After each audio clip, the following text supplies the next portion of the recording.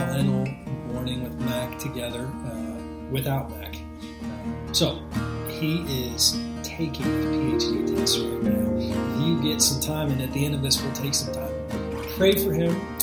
Keep him in your prayers today. I don't know how long this process takes. I've not gotten my PhD yet. So keep him in your prayers, and he will be back with you on Monday with the rest of whatever he's going into next with Mornings with Mac. You can join him tomorrow morning at 9:15 and 10:45 Central Standard Time on valleydale.org as he's starting a new series in the book of Job. You can double up, and you can join him at one of those and join me at 11:30 Eastern Standard Time at southeastchristian.org as our pastor, Kyle Eidelman, is also starting a series on Job. So I do that every week since we've been in quarantine, worship with Southeast and worship with Valleydale, and it's been an unbelievable blessing to me. I pray that our time together has been a blessing to you as we've walked through the book of Joshua. We have the last 4 chapters today, chapters 21, 22, 23, 24, as we conclude this study and just time set aside every morning to think about how faithful God is. I've kind of tried to give you a little bit of the outline as we've worked through this. As I read through books of the Bible, I try and sketch out an outline, so if I ever preach through it, teach through it, I at least have a general lay of the land. Here's kind of how I would outline the book of Joshua.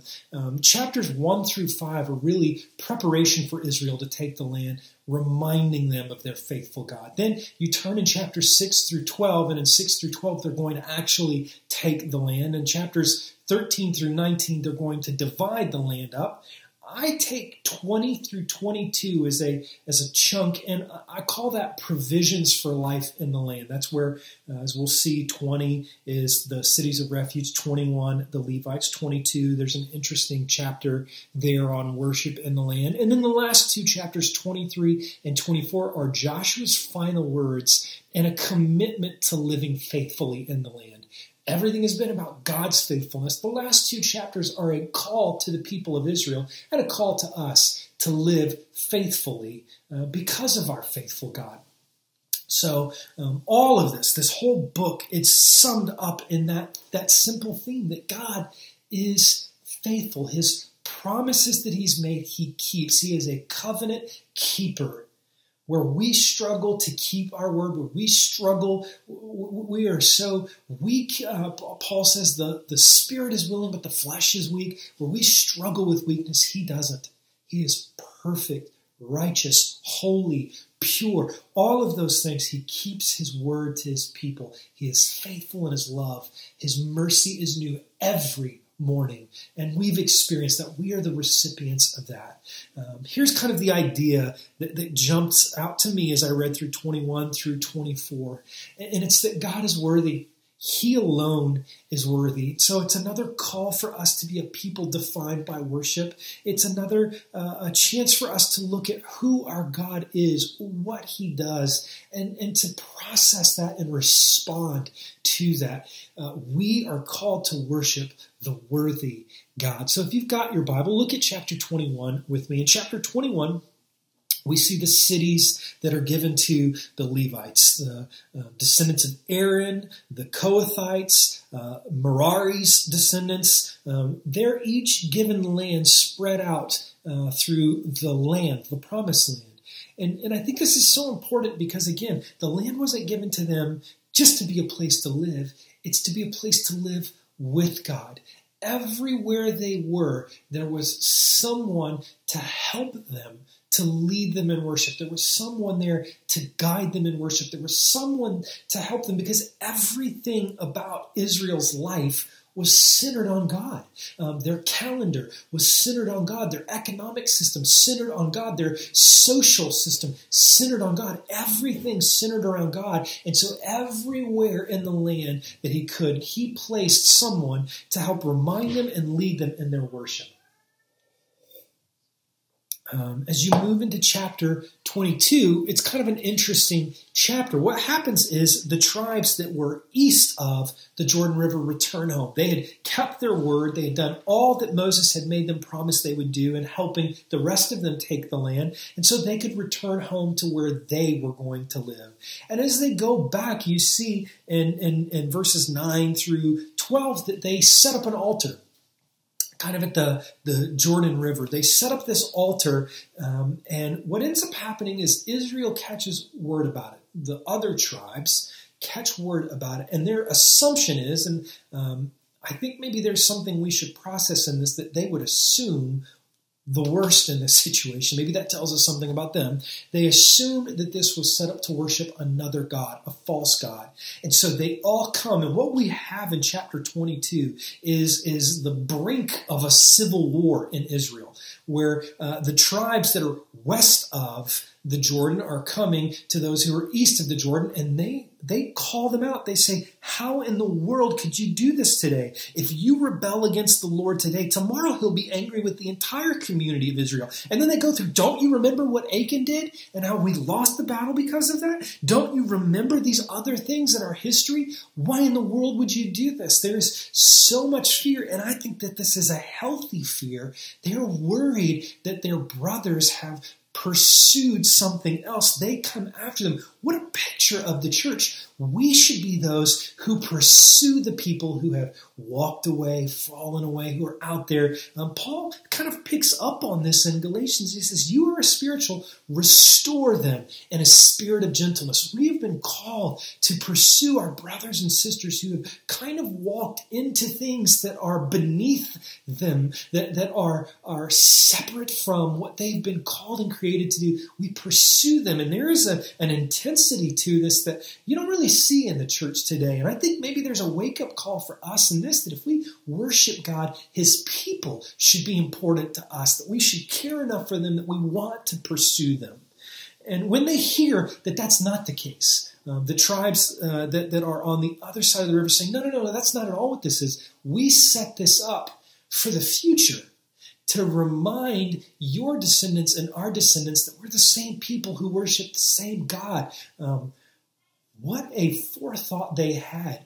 I mean, there's so many things that run through my mind when I hear that. How are we preparing for the future worship in our congregations? How are we preparing for the future worship in the church where you're at? I love how my church has gone over and above at Southeast to care for our kids during this COVID-19 time. My team has created videos for them to watch and worship, and it's been so much fun to watch those videos with my kids and to think and to talk about what the Easter season meant. And there is so much that we need to be doing to invest the scriptures, to invest the gospel in the next generation. I love the heart that they had. They were concerned about the future worship. And so then we come, you've got Israelites placed everywhere. You have this kind of tension over who are we worshiping? How are we going to worship? Now you come to 23 and 24. 23, Joshua's final words to them. Just kind of a challenge from him to them as he knows his life is ending. As he knows, as he says, I am now going the way of the whole earth. He knows that this is kind of the end of the road for him. He leaves them this wisdom, and he's pressing them constantly to know how faithful God is. And what he does in chapter 24 is he kind of recaps their history, which we did briefly yesterday, so I'm not going to do all of that again. But here's what I want to encourage you to do. If you've got a pen or a highlighter, go through chapter 24, those first 13 verses, and underline every reference to God. So verse 1 at the end, before God. Verse 2, this is what the Lord, the God of Israel. Mark all of those. I gave him Isaac. I gave Jacob. I gave the hill country. I sent Moses. Underline or highlight all of I. Here's what Joshua is after. Joshua is telling them their history. Their history is his story. He is writing their story. It's all about him, and that's the same thing for you and me. Our story really is his story, everything that he has done. He's constantly provided, constantly, as we looked at yesterday, constantly provides for us. He's constantly telling his story through our lives. And it's so important that we get that. Our lives are not our own. We've been bought with a price. Therefore, we should honor God with our bodies, is what Paul says in 1 Corinthians. Our lives are to tell his story. But let me point something interesting out to you. There's a bit of a minor chord in this song.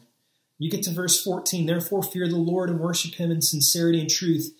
Get rid of the gods your fathers worshiped beyond the Euphrates River and in Egypt and worship the Lord. That's an interesting phrase. It sounds almost as if he's saying they've brought idolatry with them from all the way back in Egypt, from all the way back from where they had come from. There's idolatry already existing there.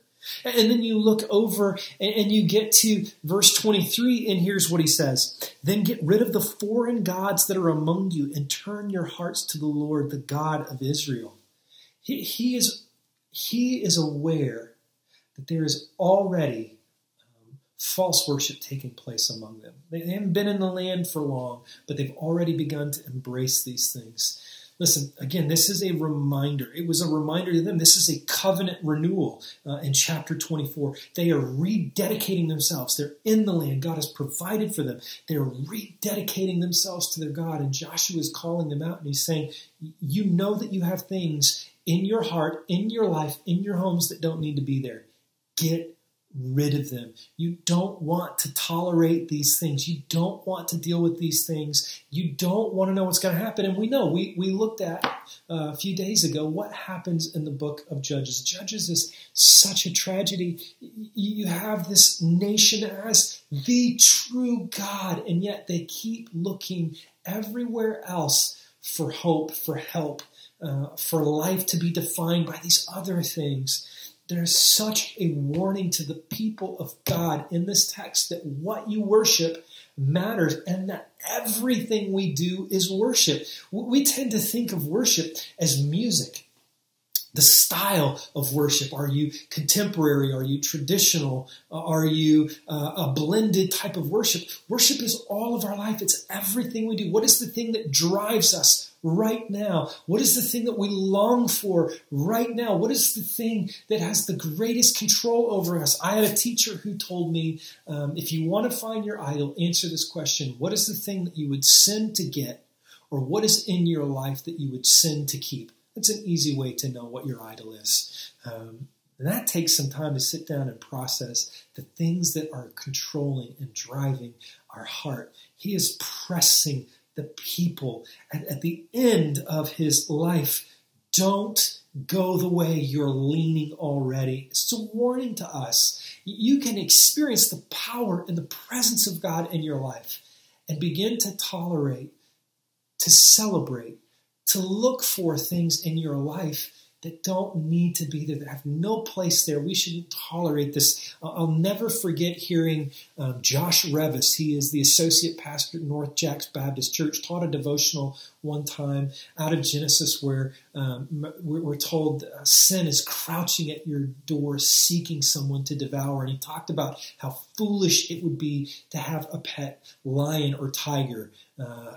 Just thinking about how we would toy around with sin in our lives. And that's exactly what Joshua's after here. He's warning them, don't tolerate these things. Don't allow these things in your life. God is worthy. He alone is worthy. He alone deserves our worship. And they had a front row seat to the power of God. And still they tolerated these things. As I've been recommending a book every day, this is one of my favorite books by one of my favorite authors. Eugene Peterson wrote a book called Along Obedience in the Same Direction. And I want you to listen to how Eugene Peterson speaks to us about this. He says, when we sin and mess up our lives, we find that God doesn't go off and leave us. He enters into our trouble and saves us. That is good. An instance of what the Bible calls gospel.